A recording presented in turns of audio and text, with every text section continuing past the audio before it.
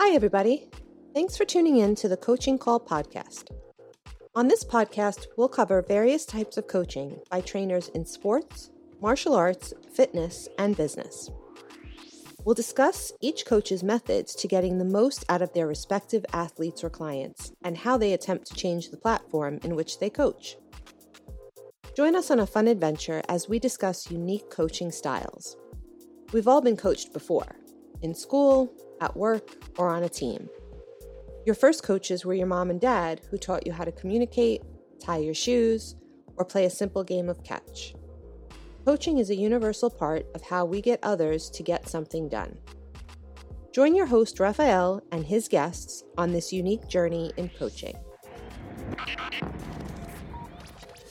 Hi, I'm Sifu Raphael, and this is the Coaching Call podcast. If you enjoy this episode, please subscribe and leave a review. This episode was made possible by listeners like you. If you enjoy my show, go ahead and buy me a cup of coffee. Make it a large. And the reality is that at some point in their life, whether that was their childhood or in their formative years, they decided, actually, I don't care about what these people think because they think I'm weird. Therefore, because I don't care about what they think, I'm just going to do this. Welcome back to the Coaching Call. My guest today is Graham Brown, who is the founder of Pickle & Company, an award-winning AI-powered, data-driven B2B podcast agency in Singapore. Join me as we do a deep dive into his fascinating world and the beauty that resides there. Hello, Graham. Thank you so much for joining me on Coaching Call. How are you today? Wonderful. Sifu, it's great to be here. Looking forward to this. Oh, yeah, absolutely. So where are you located, by the way? I'm in Singapore. So we're on the other sides of the planet. Wonderful that we can do this, isn't it? It's incredible technology, right? Yeah. And we were talking before how it's come a long, long way. Oh boy. Yeah. I know you've worked a lot in film, movies. You've got the equivalent of a whole production team there for, Right? what you would have paid $10,000, $20,000 for. Even those switching boxes in the old days, used to switch between camera angles. Yeah, Those were thousands of dollars. Now you have it all at your fingertips. Wonderful. all there. The beauty of technology, it allows us to do so much more. Mm, But technology has also made people, I'm not going to say dumb, but less useful sometimes. yeah. Call it. Yeah, it's not dumb, is it? What exactly is it? We become lazy Yeah, because even if you look at old movies or look at books, read books, there's still that art of storytelling, yeah, which is technology can augment it, yeah. but you can't replace it, can you? You can't create a movie just out of special effects. You can't create the story from that. You still have to have a human story in it. And that Plus, is what we've got to kind of come back to, isn't yeah, there's nothing like an experience, right? it? Yeah. A lot of people are into the virtual reality now. Mm. And I've had companies approach me to do fitness for virtual reality. And it's a great concept. But guess what? It's not the same. No. Not the same as being there. There's a lot of tools, isn't there, to kind of act like a proxy for the experience. I'm a cyclist, for example. That you can Hmm, There are tools like Zwift where you can sit on your indoor trainer and you can race against people. right. You can train against people and you can do like, the Alps and Tour de France against people around the Yeah. world and it's a lot of fun. But it will never replace going out with five of your buddies, No, cycling up the hill, stopping for a cup of coffee, those sort of analog experiences. So, yeah, I think we can go some way to kind of reclaim a lot of what we've lost in the world due to remote work and the pandemic and so on. But ultimately, you can't replace the real contact. not at all. Not at all. So, Graham, we need to talk about what you're doing Mm, in Singapore, right? Because you are in the podcast world, mm. right? Yeah. Tell us a little bit about that, if you don't mind. So I run an agency which does two things. One is it helps brands, uh, or corporates mainly, create Hmm. podcasts, tell stories in a very human way. Now audiences want that. Audiences want to know, not just we don't pay attention to logos or marketing campaigns like we used to. We want to know, what does the CEO think about climate change, or what's their view on diversity? People want to know everything at all different levels. So one part of what I do is help brands do that in a human way, in an authentic way, not faking it. And the second part is working with individuals, helping them guest on podcasts, like get on stage. That maybe people love podcasts, but they don't love the idea of the work of doing a podcast. It's hard work, right?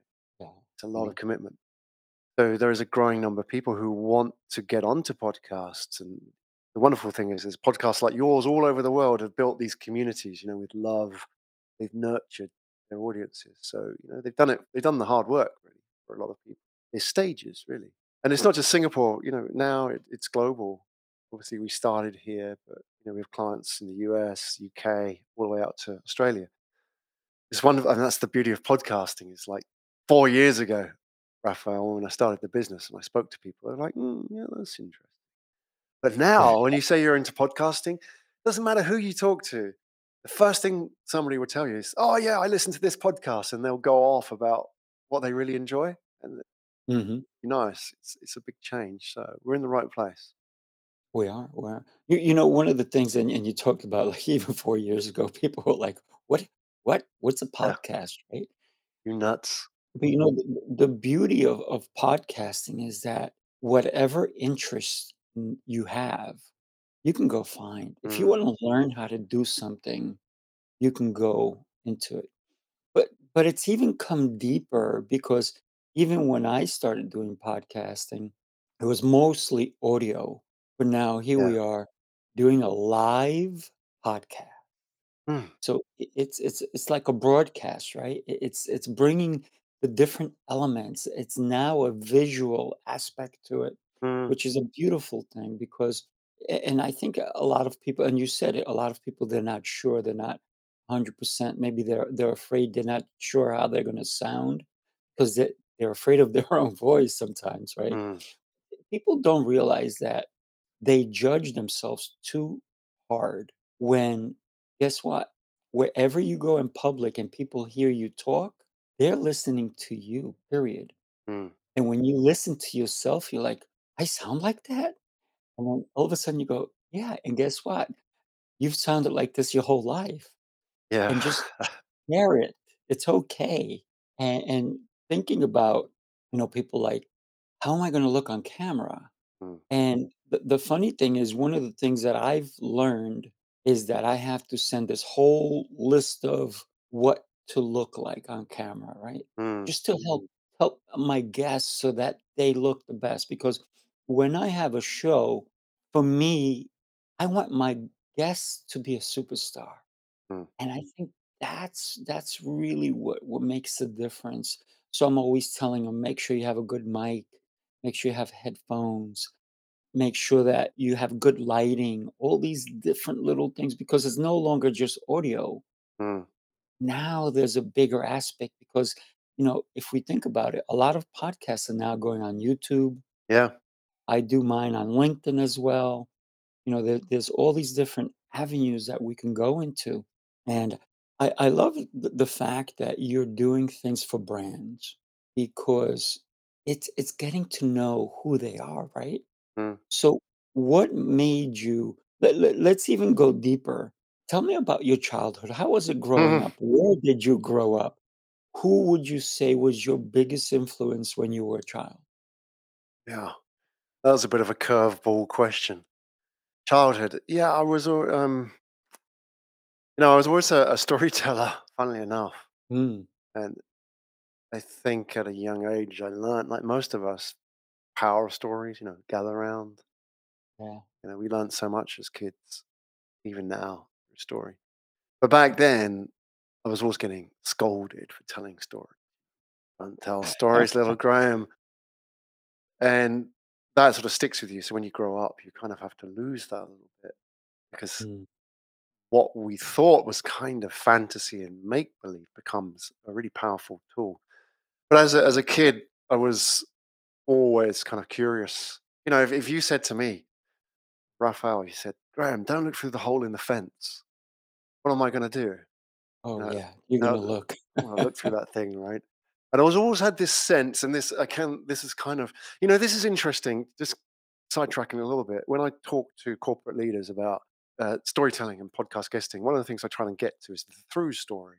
A lot of people try and focus too much on the why of their existence, and I think a lot of people don't know what the why is. Mm, They just kind of followed their intuition, Steve Jobs style, join the dots later on. mm, And so, one of the things for me was that through story. If you look at movies like The Godfather, for example, Coppola, like the whole sort of, you've got this really bad guy who we empathize with, really. Why do we empathize with the Corleones? Was because we empathize with this through story that here's a guy who is just trying to impress his father, right? And mm, they sort of all these movies, this trilogy that comes out and doing these really, really bad things. It's because he's trying to win the love of his father, right? That's the through story. That's the arrow of the narrative. And for me, as a young kid, I wasn't a gangster, but I had this overwhelming desire to see what was on the other side of the fence. mm, And I grew up in a small town. The first thing I did when I was an adult was to move to London, the bright lights. And when I got to London, the next thing I wanted to do was I wanted to go to Asia. I went to mm, Japan in the 90s. And so I'm very, very curious. Like I wanted to go and see. I wanted, my mom always said to me, if I told you like don't like touch the hot stove, you would have to touch the hot stove and burn yourself before you knew. without a doubt. Yeah, I had to experience it. I had to hear the sizzling. Like that's hot. So, very much like that, and that, you think about it, we have these kind of energies in our life which drive us. They take us in a Mhm. direction, and they very much are this kind of hour of the narrative, and they can either destroy you or create you. And sometimes they do a bit of both, don't they? And it's learning how to harness that. As you get older, I guess you and I have experienced a lot, and our circumstances have changed. We've moved to different places in the world. We have to put all that into context and make sense of that story. Mhm. But I think only later in life I'm trying to join the dots on that story, like even understanding how that childhood affected me later on. You know, when we think about our childhood, and if you reflect back, right, it's the experiences that sometimes man, do I wanna be a child again sometimes, right? And I think, it's very interesting when somebody calls me a man. I'm like, "Who are you talking to?" I'm like, "I'm still a kid, man." You Yeah, know, I still wanna go and play in the playground, I still wanna run around, and I wanna be crazy.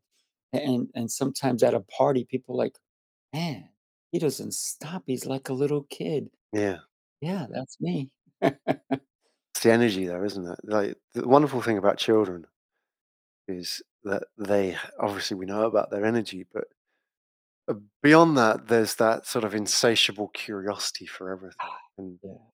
they don't have experience, and you can see how experience limits us in many ways when we grow up, right?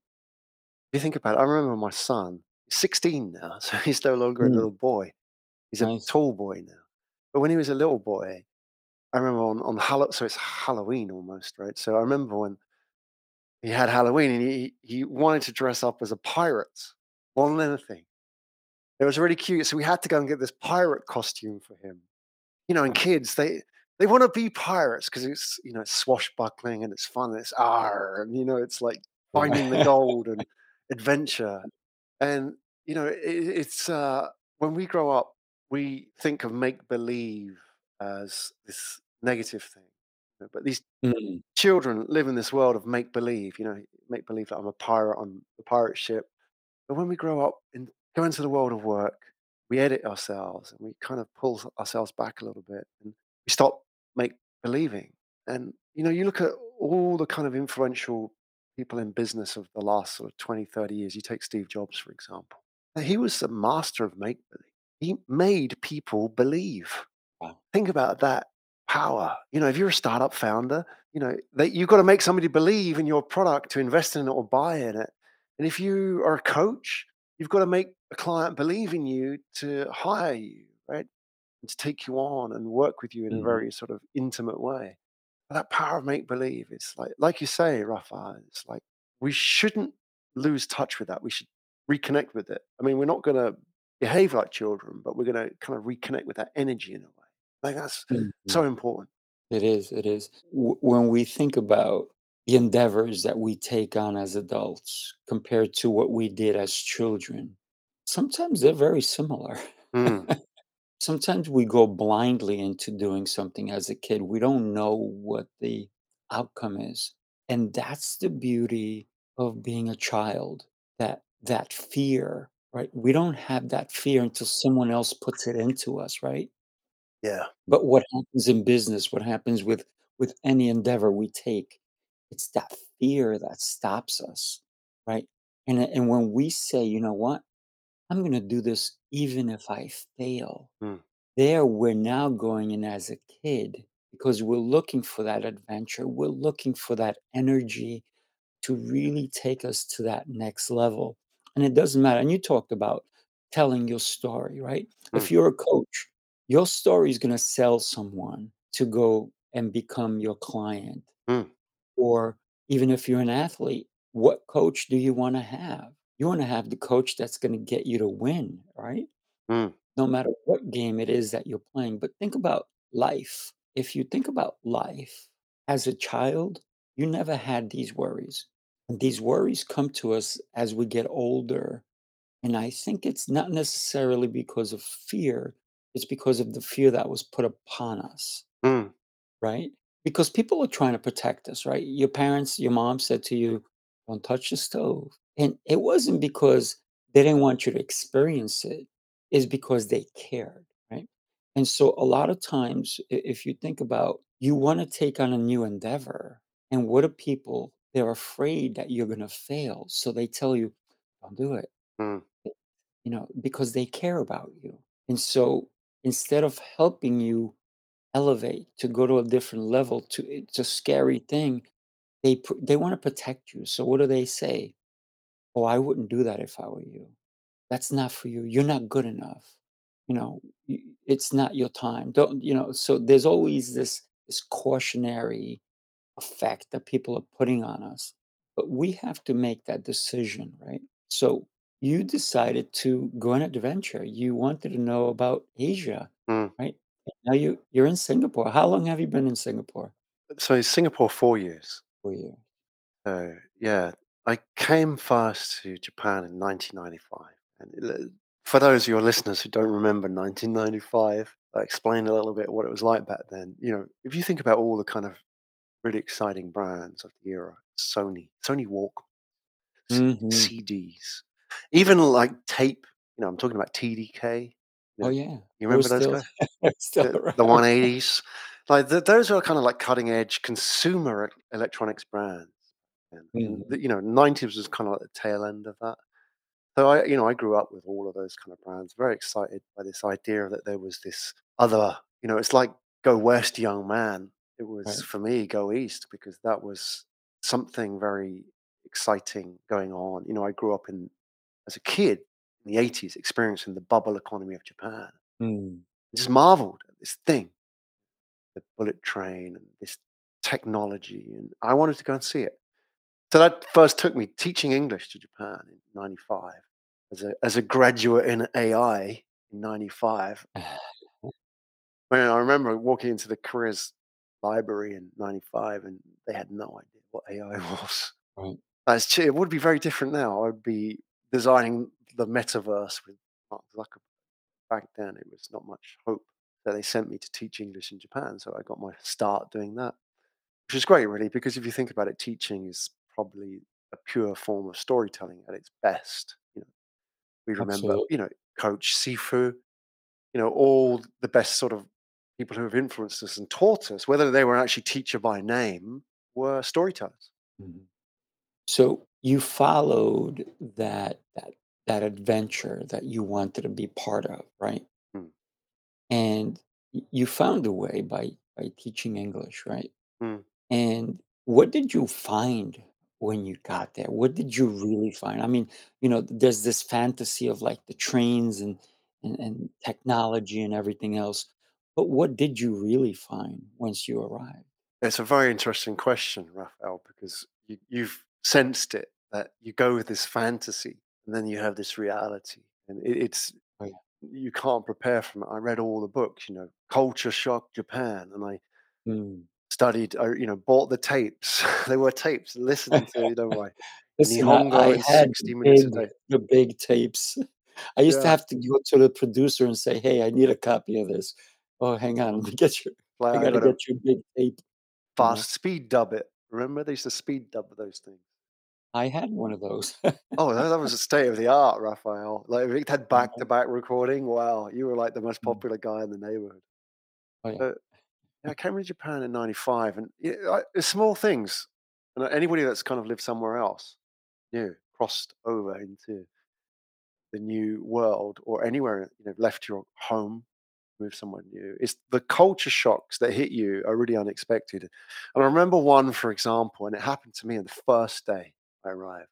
So I arrived in Narita Airport, the Haneda Airport. If you ever flown to Tokyo, Haneda Airport didn't exist then. So it's way out of town. Arrived in Narita, and first time living abroad, young in my 20s, had my suitcase. So everything I needed to live with was in my suitcase. I was at the airport, couldn't speak really much functional Japanese, and nobody came to meet me. So I obviously got this job with this Mm.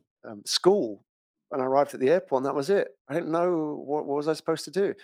So I got on this local train. I didn't realize they had these express trains. So I couldn't read all the signs. I got on this local Right. train, and it stopped at every single stop Mm, from Narita Airport to downtown Tokyo, which is like 100 miles. mm.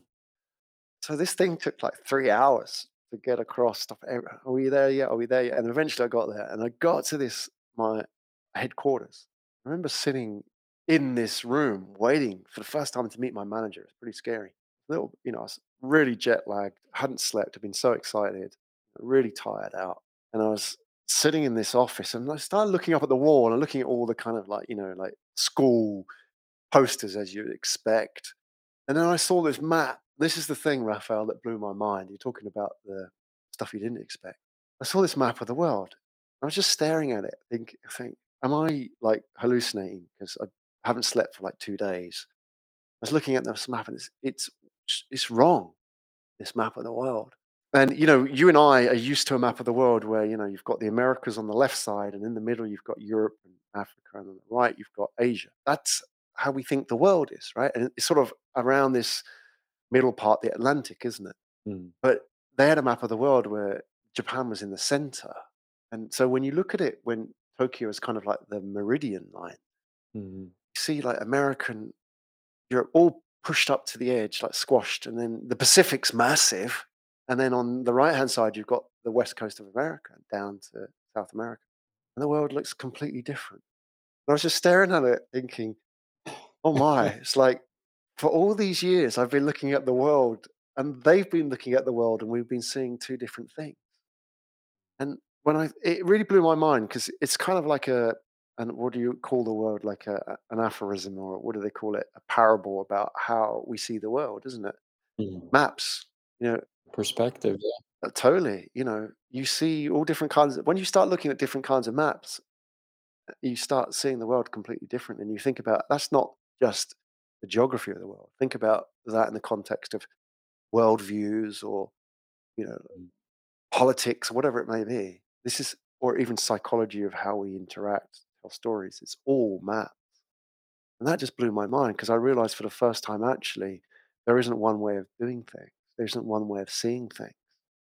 And how we shape the narrative, how we see the world is actually the world itself. So that was pretty mind blowing because, when you grow up in a world where you see everything one way and then see the alternative, it's like, okay, what else have I been seeing the wrong way?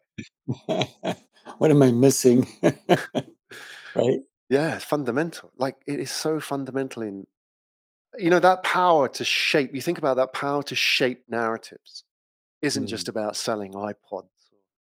It isn't just about influencing people. You can shape the whole way of people's thinking about the world, and that is extremely powerful. It ranges from the very sort of innocuous advertising to world leaders, uh, yeah. how they influence us. Graham, I got to tell you, there was a reason you took the local train. Hmm. Tell me, You were not supposed to take the express train. you think so? I know. You know So so. that Why do so you that say you with can see, confidence? so that you can see, there's a reason everything happens, right? So that you can see the new place you were going to be at. So you can see every stop. So you can see the different people. So you can experience it better. Had you gotten there in a swoosh, Yeah. you may not have experienced it. You may not even have been able to look at the map. Ha ha ha. But You're a there's wise man, amazing things Sifu. happen. Yeah, you are. You're a very zen-like approach to the problem. You've seen it. Yeah, yeah, you're probably completely right, and only with hindsight. This is the beauty of storytelling, and it's the beauty of meeting people. You know, one of the things we talked about today, Raphael, is adventure. I think about every sort of good boy's adventure or fantasy adventure, every movie, book, whatever it may be. There's a scene where the hero leaves and they cross over the river, don't they? It's always a river, or they leave like Luke Skywalker left Tatooine or whatever it was, in search of Yoda. You have to physically leave, don't you? And I'm sure every religion has that story. But when you cross over and you start walking on that path, you've got your bindle and your stick, and you're kind of on your Mm, path, the rocky road of uncertainty. You've left right, behind the Shire. When you're on that path, the wonderful thing is the people you meet, you know, the band of adventurers that you attract on the way. Some of them could be good guys in disguise, they might sort of, mm, once you've kind of the campfires out and you're sleeping for the night, they might sort of steal your gold and run away. But then there right, are the genuine, the mentors and the guides. You know, these stories are full of them. The people you meet who kind of just turn up, say something, nudge you in one direction, and then maybe they're gone. yeah. But that's the wonderful thing about the adventure, is that you put yourself out there to meet these people. And I feel just in that instance, for example, Raphael, when you said that to me, that's a good example. That's almost like a heroic myth. You just popped up. Oh, by the way, did you realize that had some significance? I'm like, okay, I'll reflect on that. It's very interesting that even Hollywood or Disney, all these different things have a message that you can kind of like think about. And in Kung Fu Panda, Yeah. when Master Ugway says, there are no mistakes, that there are no everything happens for a reason, right? There is no surprises. It There is a reason why things happen. There Mm, is a reason why you and I are talking today. Yes, we did plan it, but the message that we may be delivering to someone to go and find adventure, to mm, look at their life a little bit differently, may be the right reason why they're going to listen to this podcast. They're going to listen to you and me speak about, don't allow those negative people in our lives to put us down, mm, to move forward, to understand that there is beauty and we need a different perspective. You cannot see beauty when you only look in one direction. mm, You have to look everywhere. And sometimes you need that guide, mm, because there's going to be things that you will never see ever unless you have that person who's seen it mm. and knows the secret way of getting to it. Oh, yeah. You speak with a lot of wisdom. A big part of that is you have to put yourself out there. You have to be vulnerable, right? I think this is important. That Mhm. you put out, when you depart, when you leave, you are vulnerable, and you are separated from your normal circumstances. Mhm. And therefore, your energy levels are different. They're high.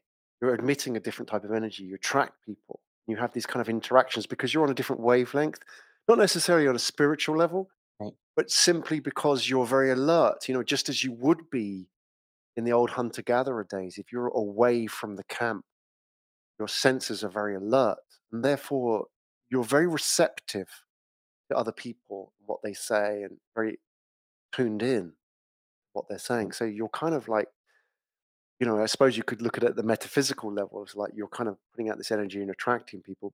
But at the sort of very biological level, you're sort of very tuned into survival. Hmm. And therefore, you're not sort of closed off to people. And we see that, don't we? I mean, if you go somewhere, I mean, if you travel, for example, you can meet somebody traveling and you could talk to that person on a bus, Hmm. get on the bus backpacking somewhere across Asia. And you can talk to that somebody for 30 minutes and it's like you know them for years. Mm. You get that feeling with the podcast as well, right?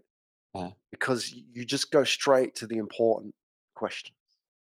You Yeah. cut through all the kind of small talk. You talk about what's really important.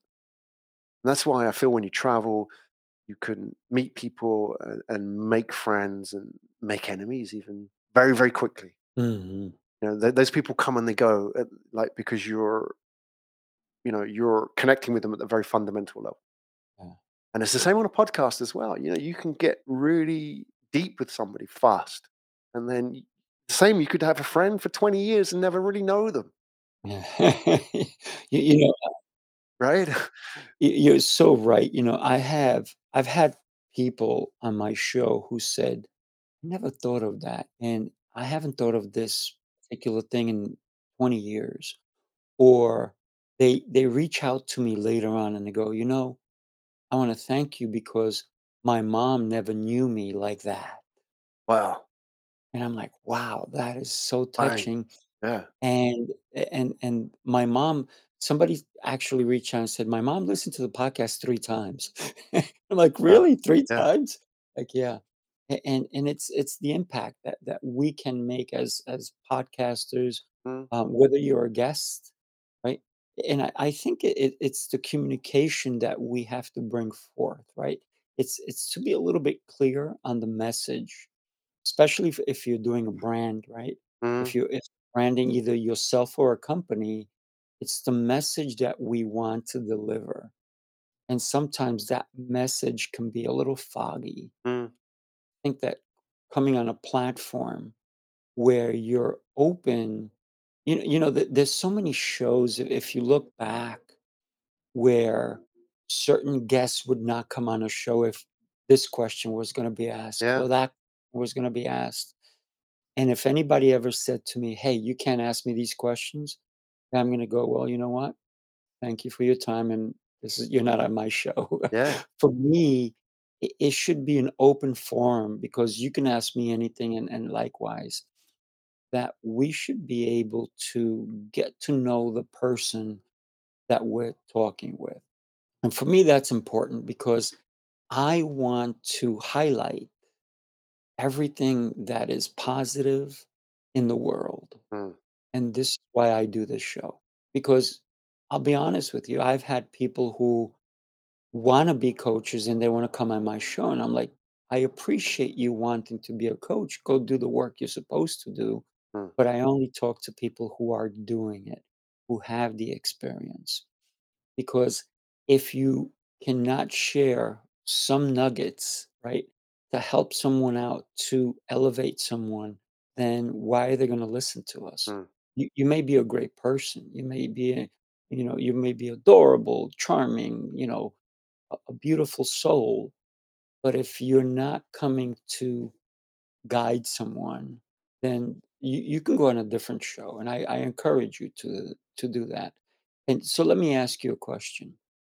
4 years ago, what was that moment that you said, "I need to be in Singapore?"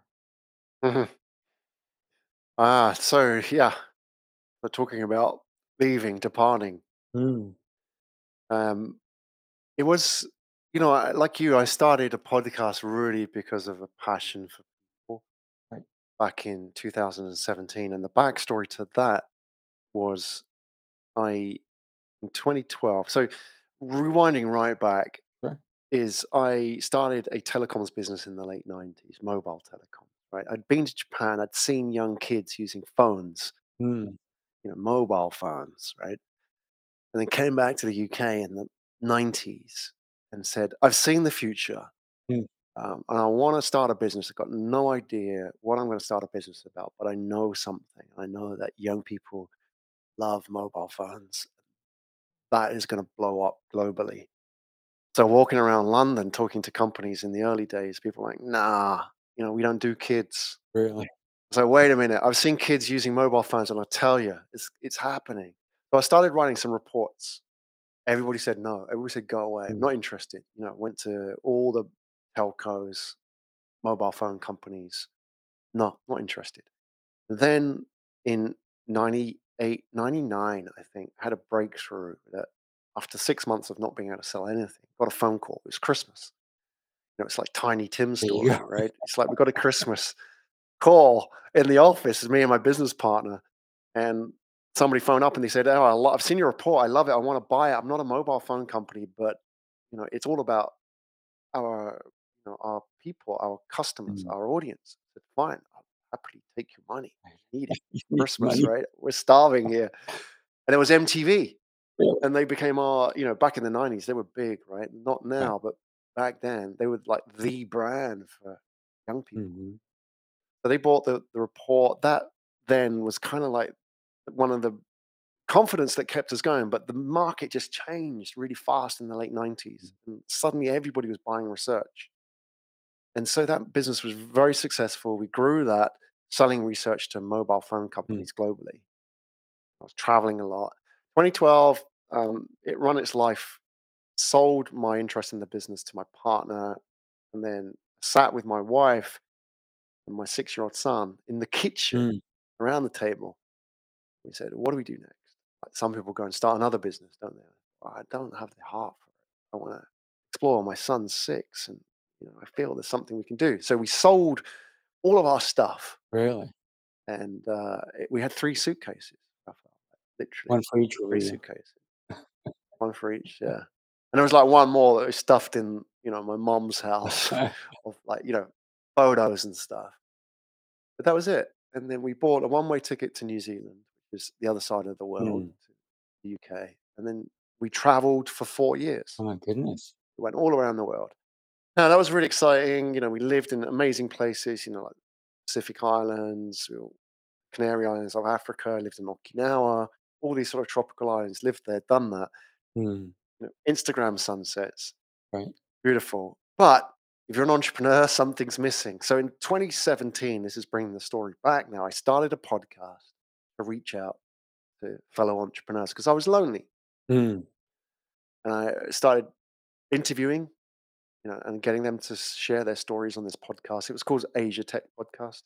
And then I got them onto the podcast, and it was all these kind of stories of people starting businesses in Asia. It's like very new. mm, And, so I was on this island getting all these kind of people on the podcast, and this thing started growing. I was living the semi-retired life, and suddenly I was, I'd done 100 episodes, and now people started noticing what I was doing. And they reached out to me and said, "How do I do that?" mm. At the beginning, it was like, "Okay, I'll help you out." And then, "Okay, look, I can't help you out because I'm really busy doing this and helping other people out. But maybe there's a business here." Right. And so what kind of happened was it eventually came to a head, and did 503 episodes of that, by the way. Mm, And then we thought, there's a business here, and I really, really enjoy this. I really enjoy talking to people yeah. and helping other people talk. Could I make a business out of this? So the natural next step was to move to where the action was, and Singapore was a great vantage point into Asia. So I moved there in 2018, came here to set up the podcast studio, and interestingly, moving here, everybody said to me, "Why podcast? You're crazy. Do YouTube. It's like you're kind of in the past here." Yeah. I was like, "Wait, no, it's okay." For me, this is like 1998 all over again. It was like nobody believed what I was Yes. saying. So it's kind of like to me. Sometimes, when you know something, you're very convinced about something. You've got to read the data Mhm. well on it, right? But sometimes, like the general advice of other people is wrong. And I have in the past taken on board advice, and it's been bad advice, right? If you're the kind of person who is very curious and very interested in the world, chances are you're going to see things before other people. So if that's the It's case, a then visionary. the views, yeah, you have to kind of like harness that energy, because Mhm. when you take that back to the normal people, they won't get it. So you have to kind of live with that reality, is that you're always going to be facing rejection in what you do. But that's the kind of story about how I came to Singapore, because it made sense to kind of turn that into a business. It's kind of like, I mean, if you enjoy kung fu, or you like martial arts, or riding a bike, success, like the Bob Dylan said, is that success is when a man wakes up in the morning and goes to bed at night, and in between he does what he likes. And so many of us don't. Oh, We're miserable. We're sort of putting off happiness until we retire, right? right. But if success and happiness for you is martial arts or riding a bike, then design a life where you can do more of that. Because happiness really is a verb, isn't it? It's not a state. Doing more of what makes you happy. But I think that's success. If you can do what makes you happy on a daily basis, create a business around that that enables that for you to keep playing that game, then you are a success. Without a doubt. And I tell everyone that I meet or even wants to listen that when I grow up, I promise I'm gonna get a job. Because I love what I do. And when you find passion in what you do, there is it really doesn't seem like work. Even though, yeah, you may put in the hours, you may do things, I do edit the videos and the podcasts and all these different things, but I enjoy every minute of it.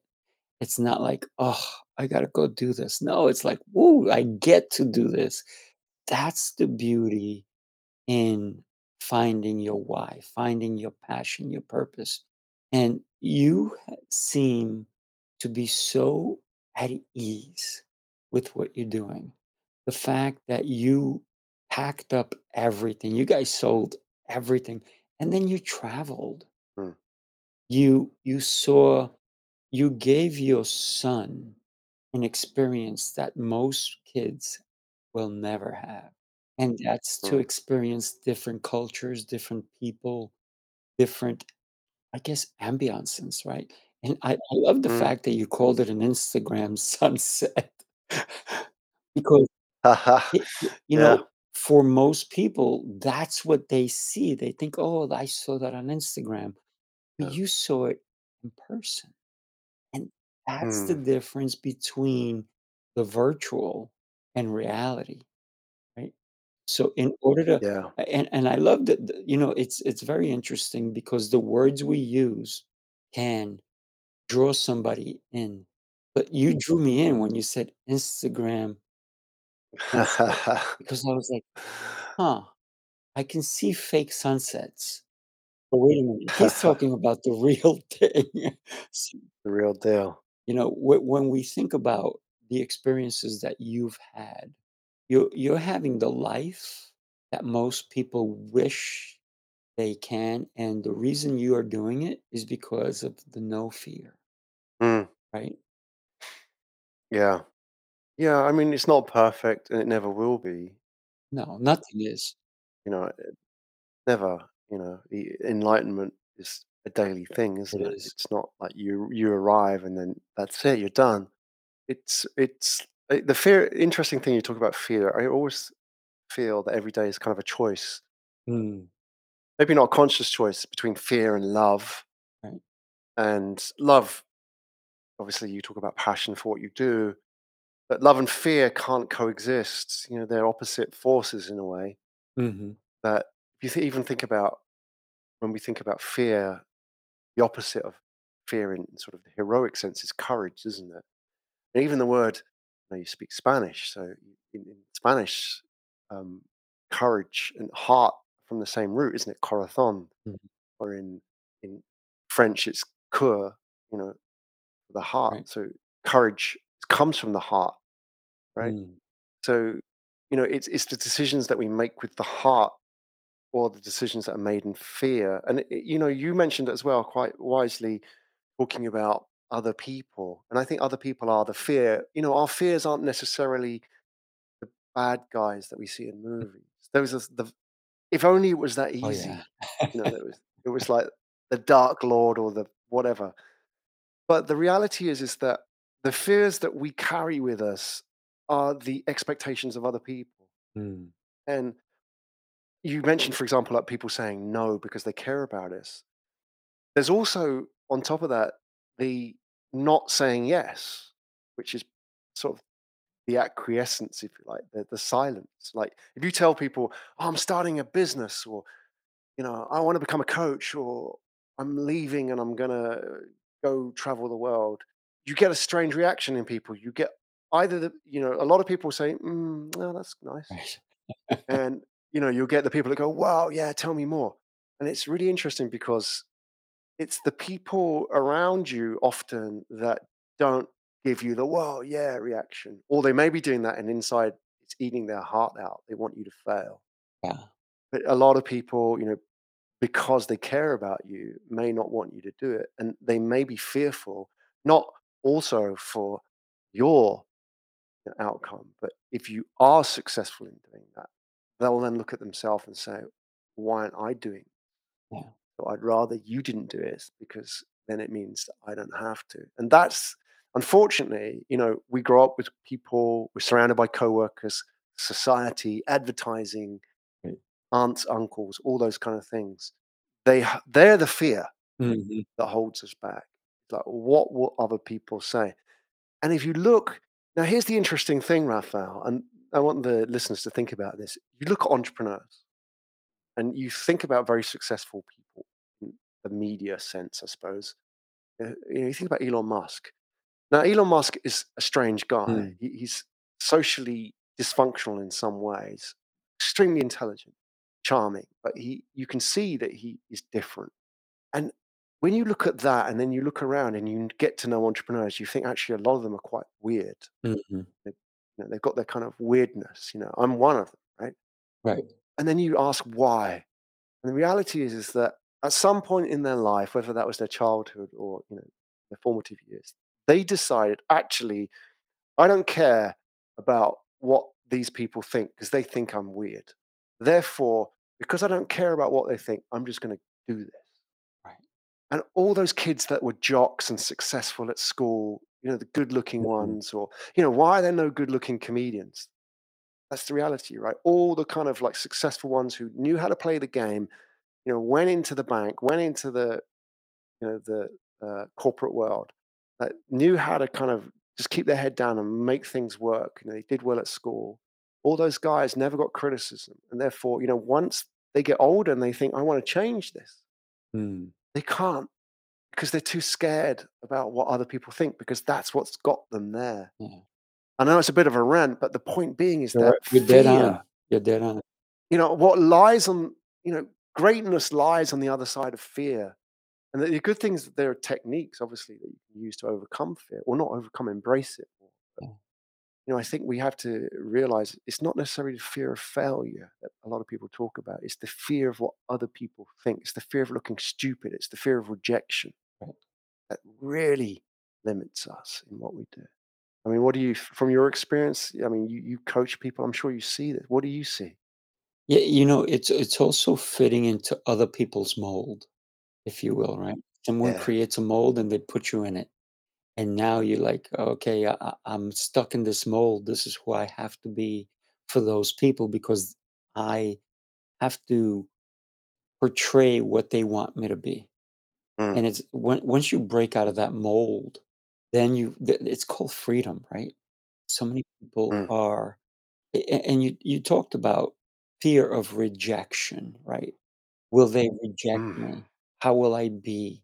And then also it's celebrating other people's wins because we're told put your head down, do your work, da da da da da, all these things, Mm. and we can't celebrate other people because we have to be better than them. Yeah. Right. So one of the things that I do with my kids is, and even adults, anybody who I have in a martial arts class, when somebody gets a level up, I make them all clap. And then you see Mm, some kids, especially the little ones, they're funny as anything. They won't clap because they didn't get the accolades. They'll be like, they'll be mad. And then all of a sudden, I'm like, you have to clap. They're like, why? Why do I have to clap? I said, because mm, you want somebody to clap when you get your accolade. Like, yeah. I said, so that's why we clap for them. We wanna be mm, happy when someone else does well, so that they'll be happy when we do well, and then all of a sudden they start to understand. So it's that encouragement of building somebody up that society doesn't always agree with. It's something that we can do when we have children, whether it's our own children or we're put in charge of other children, like a teacher or someone like that, and someone does well, not just for us to clap for them, but to encourage everyone else to join in and celebrate their win. And then the other thing that I think we forget is, especially, entrepreneurs and leaders and all these things, we may have something that we're setting a goal for. Maybe we have a launch date. Maybe mm, we have these things, but we're so wound up into this that we forget the little wins that we have to mm, celebrate every day, because it's those little wins that are going to get us to the big goal, to the big win. So every day is a chance to celebrate that which we're going for. And it doesn't matter if it's gonna take you 10 days to get there, and today's day 1. Celebrate today, you got started, or celebrate day 33. You got 32 behind you, and it's everything. Even a failure is a chance to celebrate what you learned from that failure. mm. So people don't celebrate enough. I think it's party time. Yeah. Yeah. This is something I've learned the hard way. Mm, And I'm glad we're talking about this because I think this is great advice for the driven people out there. right. I suppose traditionally they call us type A personalities, the ambitious, the entrepreneurs, these people that we're always driving to the next. We're always kind of pushing through. And I was, I think in a way, our brain's hardwired that Right. way, Raphael. It's always very driven. It's a noisy, there's a lot of chatter. Mhm. It's up top, right? It doesn't turn off. Meditation may help, but it's still the default is chatter. And therefore, it's always that feeling, oh, I can't celebrate. I've got to get to this next thing. But as I've got older, it's always not just the fact that you should celebrate because it's good for you mentally. But the fact is actually one thing I've learned is that that's all there is. There may never be the end goal. Actually, the end goal might be when you're in the box, Yeah. right? And you ain't celebrating, right? And maybe some of the people you knew are celebrating, but that's a different story. But you aren't celebrating. Mm. You're certainly not around. And therefore, all you have are those small moments, which is really bizarre because you kind of like when you're younger, you especially when you're sort of a young man growing up and going into the world and trying to be successful, you think that you're going to have these big arrival points. I'm going to become a millionaire and then I'm going to own a yacht and then I'm going to sail off into the sunset, right? Never happens. Very, very few people ever achieve that. Therefore, all you're left with is this kind of like these small sort of wins Mm. on the way, and it's trying to identify them and getting into the habit. And I'm sure as a martial artist, this is probably something quite close to you. It's like that sort of discipline of Mhm. daily and small habits which create the bigger picture. Right? And I even experienced this very, very recently. This summer, I went to Japan. My family, my wife's Japanese, and my son's sort of half Japanese as well. Grew up in Japan. We went back to Japan after obviously the pandemics affected a lot of travel for a lot of people. We went back. I was 50 in August, and so I made a pact with my son that we were going to go and climb Mount Fuji. So and we would arrive on my birthday, sunrise at the top. Mm. Right? So we made the plan, we went and did it.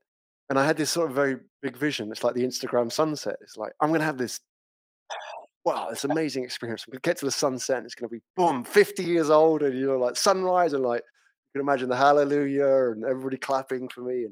But the reality was actually the sunrise was okay, but it wasn't really the highlight. It wasn't, it was freezing Mm, cold for starters on the top. But the real highlight were really, really small things. Like, I we stayed in this mountain lodge and it rained in the night. And I after it rained, it cleared up. The sky was really clear. And I went out and then I looked up at the stars, and it must have been like 2 and 3 in the morning. I looked up on this way up on the mountain. And it's really quiet, no unnatural, no sort of like, street lights or anything. And I saw the Milky Way for the first time in like 20 mm, years, because so much light pollution now. right. I thought, wow. And I was just there, silent. My brain had stopped. And it was moments like that which were just, I didn't expect that. Mm, Boom, it hits you. And then I realized actually that was a lesson. Somebody gave me that right. lesson, or whatever, how we want to believe it. That was a powerful insight because I'd trained my mind to expect this big, big win. Mm, But actually, the real win was that small things like that. And even just kind of sitting like with my son, eating a bowl of rice with the rain outside. right. It's really quiet, just two of us, nothing said, just sharing that moment together. And those are the kind of things I think actually, that's life, That guys. is life. We may never get to the summit of this thing. Right. It's what those small moments we enjoy on the way. Yeah. And I love the win that you had, but and your experience with your son was something for you. But then you got to think about your son because his experience Mm, was probably way different than yours. Could have been similar, but it was probably different. And something later on that he will think about. I remember that time with dad, and we were eating that, mm, or this or that. Maybe he saw something, that will be penetrated into his brain that he will mm, always have, and that time that he spent with you. So when we have an experience, we also have to think of who did we share it with and what was their yeah. experience, right? And thinking about being in a place where you can see the beauty around us, right? And you said you hadn't seen it in 20 years. But Graham, Yeah. it's been there all along, Yeah. right? It's amazing. It is amazing. The beauty is in what we can do and what we can bring to the world, the perspective that we can share. Because if you and I looked at the same sky or that same sunset, we may have different interpretations. Maybe I looked up and saw a star or whatever. Maybe you looked a little further or a little closer and you saw a creature, right? So it's the different experiences that we can have at the same time, but it's the beauty in that, right? To have the Mm, experience, to live a life worth living, to do something that will impact your world. I always say this, and people like you kind of strange by saying this, but when I was a little kid, I thought the world revolved around me. Right? And I'm mhm, sure a lot of people have had this. And then I realized I wasn't wrong mm, because I live in my world. You live in your world. Your son lives in his, mine do theirs. Everyone has their own world they live in, but we share a world together. So mm, was I wrong when I was a little kid and I thought the world revolved around me? I don't think I was. I think I was experiencing my world, and the people who were around me were there to help my experiences. And the same thing has mm. happened today, but you're in your world, I'm in mine, and we're sharing a world. I mean, you're in Singapore, I'm in New York. I mean, what time Mm. is it over there, anyways, 11 at night. living at night? So There are early 12 enough, different, right? 12 now, right? We've been at this Right, for an right. hour. So and I wanna thank you for taking time Mm, to be here with us and to share your experiences and your stories. And I don't know if you have time, but I would love to talk about what you're doing with the podcasting world. Do you have time? mm. Yeah, sure. Perfect. So you Yeah. you decided when everybody said to you, "Why not YouTube? Why are you going to podcasts when podcasts are nothing?" right? You thought 1998 again, right? And you Mm, said, "Wait a minute. I see a vision. I see there's something here." And not everybody's ready to become a podcaster. Not everybody's mm, ready to become a guest, but there are more and more people coming onto this platform. More and more people are experiencing it. More and more people need help. So you saw this vision. You started. You do podcasting, but you also do more, right? mm. Tell us about what you do and share with us. And I wanna let everybody know that you can go to Graham's website, which is grahamdbrown.com, which is Yeah. Graham, D as in dog, and Brown, like the color, .com. So go there, check him out. He is an incredible, incredible human being, as you've been hearing, right? So tell me about your company. What do you guys do? Yeah. So let's put this into context that there are 5 million podcasts in the world today and 50 million podcast episodes. That's the latest data. Mm, And a lot of people say, oh, everybody has a podcast now. But do they no. really? If you put it into context, 1998, how many websites were in the world? 5 million, interestingly. Oh, wow. And yeah, I was designing some of those things back then. Mhm. It was, if it's been a ride in terms of number of websites. We've got just over 2 billion websites in the world today Mm, registered, tracked. So, think about that increase from 98 to where we are today. mhm, And I see a similar pattern happening in podcasts that it's not going to be one brand, one podcast. Now we'll do multiple podcasts for one brand. They'll have different teams, and it will get to a stage where every leader will have a podcast inside. So you have one bank could have 100 mm, podcasts in the future, and that's a really interesting reality because, firstly, obviously, there's the technical aspect of doing that, which is what we do is help them make that happen. But secondly, there's the strategic aspect of it, which is now we're in a reality where the official brand story is just one bird in the tree, right, right? You got a lot of birds singing now. mhm, So how do you make that work? That scares the hell out of a lot of comms heads, right? Or we can't have 100 people talking. But whether you like it or not, they are talking already on social media. So do you want them to do it on their own, or do you want to give them the tools to help them do it in an environment which is going to be within the parameters of what the brand is? But that's the many to many reality that's happening now, and really a big part of what we do is help brands, prepare themselves for that wow, and do that well. Do it in an authentic way, a human way, and an engaging way. It's not about, like you say, all that. Oh, I can't ask, Mr. Raphael this question. Hashtag whatever. Can't talk about that. You know, that's the kind of extreme. But like, brands are over here saying, they traditionally had handlers and the PR people and the comms filters. You've got to find this sort of happy medium in between, this safe space for corporates who can tell stories, but do it in a way which is on mm, brand. So there's kind of like you have to kind of balance both of these, and that's a part of it is helping them tell stories which are human to us listeners. That oh no, they're not just kind of reading this thing, right? But at the same time, it's not going to not they've got the guardrails, mm, so they're not going to stray off and talk about hashtag whatever right, right. and set all the the crisis mode on for the PR people. But yeah, so that's a big part of what we do is how do what's the mechanics of that? How do you get them to tell stories? How do you make it engaging? Because these are people who have spent a whole life not being authentic, but by being efficient, which is the opposite of authenticity in Yeah. I have this vision and that you just put into my I never thought of it this way, and thank you for that. a way. I have a vision of every big company. I'm thinking big, right? I'm thinking Coca-Cola.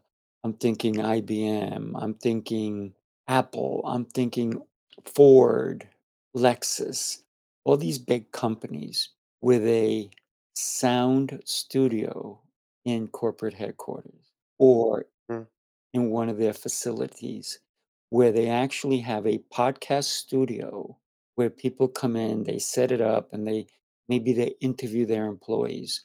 Maybe they talk about common things that are important for the company and just have a podcast just for the company, right? So is that what you're talking about? More, Hmm. It's an interesting vision. You're kind of thinking, or is that a new vision that we're gonna work on together? yeah, that is interesting. Let's look at that's already happening in different forms. I mean, if you look at some of the most pioneering brands of the last 20 years, not necessarily some of the ones that you talked about because they were big brands already, Mhm. but I'm talking about the challenger brands that came from nowhere, like Red Bull, Mm, for right, example. They are, in a sense, a media company. They're very much about creating their own media. right. They just happen to sell caffeinated water, right? But they're all about media creation. They have their own media house internally, so they have effectively the equivalent of that. In not just their podcast studio, but their media studios, their TV teams, Mhm, and all that. They realize that actually that people don't buy stuff; they buy what stuff does for them, and what that stuff does for them is that sort of community that they can create around a drink and a lifestyle, right? And the reason why Red Bull is a good example is because these are kind of the canaries in the coal mine, if you like, which are because if your business, if you were just selling sugary water, anybody can do that, right, right? So you have to then learn fast and iterate faster than everybody else to kind of stay alive, right? correct. You don't have anything apart from a story. You have nothing. All you are is a story. So you have to get really, really good at that. Mm, And therefore, if you want to learn storytelling, marketing, go work in Soda because they have nothing apart from story. So those guys are the best because they're not selling something which is like the best iPod for the generation. They don't have anything mm, apart from what they can make you believe about their product, right? So that's happening already. And now, the reality is that everything's becoming soda, mm, right? Look at food delivery. Or it- you have the same delivery drivers. There's a hawker center here in Singapore. Walked past it the other day. There's a delivery bike there. The guy had on one side of the bike this, these delivery boxes, Uber Eats. mm. And on the other side, he had a different color one, which was the local rival.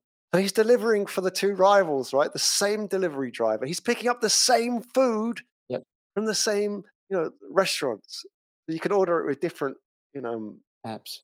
delivery drivers, but it's the same, and even the app, all they are different colors, Mhm, and then they're using the same AI to work out the algorithms and all that. So it's kind of like everything's becoming soda now. mm, What we thought of as the barriers to entry between all these brands and all these companies that you're mentioning, they all got the access to the same technology, the same correct. people, they're all outsourced. So all we're going to be left with in the future is story, Mm, and people, and the people who tell those stories, right? right. So the next part about the studio, well, the beautiful is, and this kind of brings us full circle. The beautiful thing is that you already have the studio here, all right? This is the beauty. You can have a podcast studio with technology like StreamYard. $40, you're in the game. You have a podcast studio in your $1 billion corporate, guys, for $40. Of course, you need a company to help you with, but you don't need to lay out on all this technology. So I mean, you're right, Raphael. That's the future that waits us. Not everybody gets it. We may have to wait for a generation to die out and retire before, the younger people come in and make decisions. But that many to many reality in podcasting. I talk about the storytelling organization. That's the future, I think, is that where actually the stories we tell become the experience of that company. Right, And the best way to tell stories is not to kind of get a proxy, like an ad agency, like in the old days, Tony the Tiger, or mm, like some mascot, right, right. but to give your people the tools to tell their story. Because what's better, than the guy from the company, the real guy, not the actor, telling you about his experience, and that's what we connect with, right? That's the future, the reality that's happening now. But like the internet in '98, it's like go around and tell everybody about the internet, and you're going to get a very interesting reaction from people. Yeah, you're selling books, the internet. People are going to go, nah, come on, look, we spent billions on these bookstores. It's never going to happen. Mm, I think we're here again. yeah. I love reading books. There is nothing like opening up a book, and I love hardcover. And the other Mm. thing is that I'm always writing, I take notes as we talk.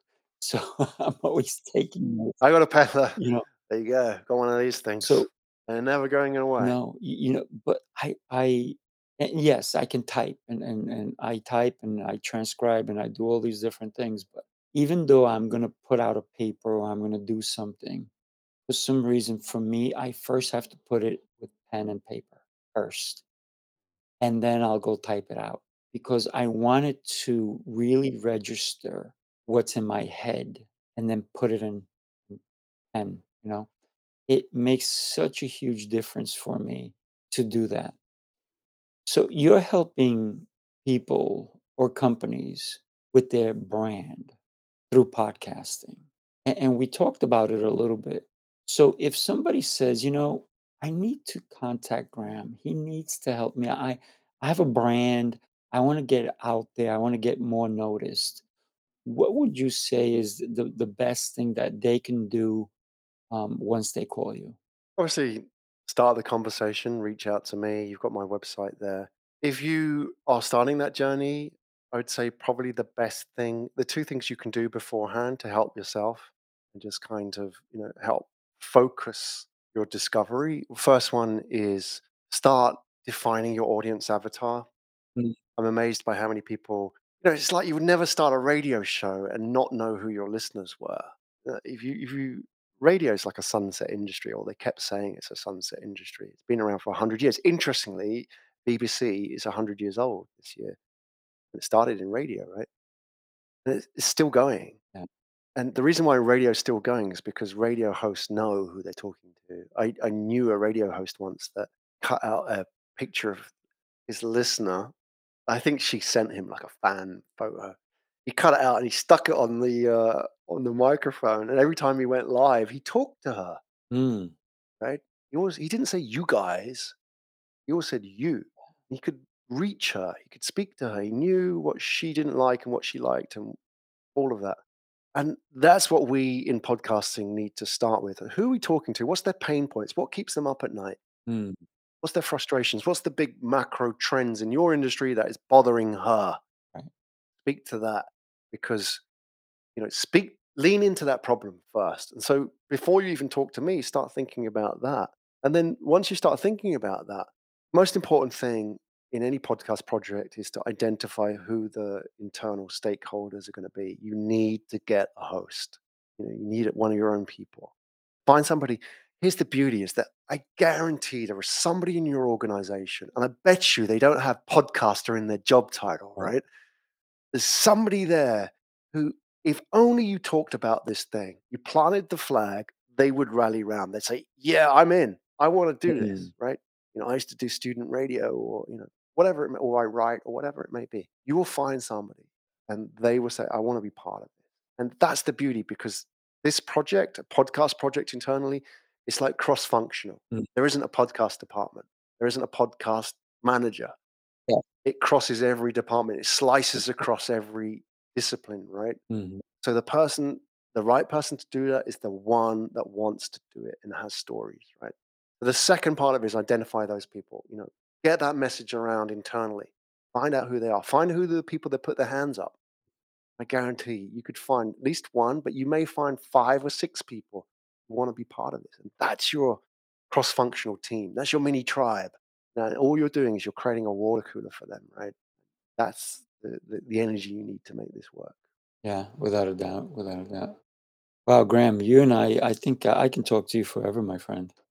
I likewise, you're a good host. I really enjoyed this.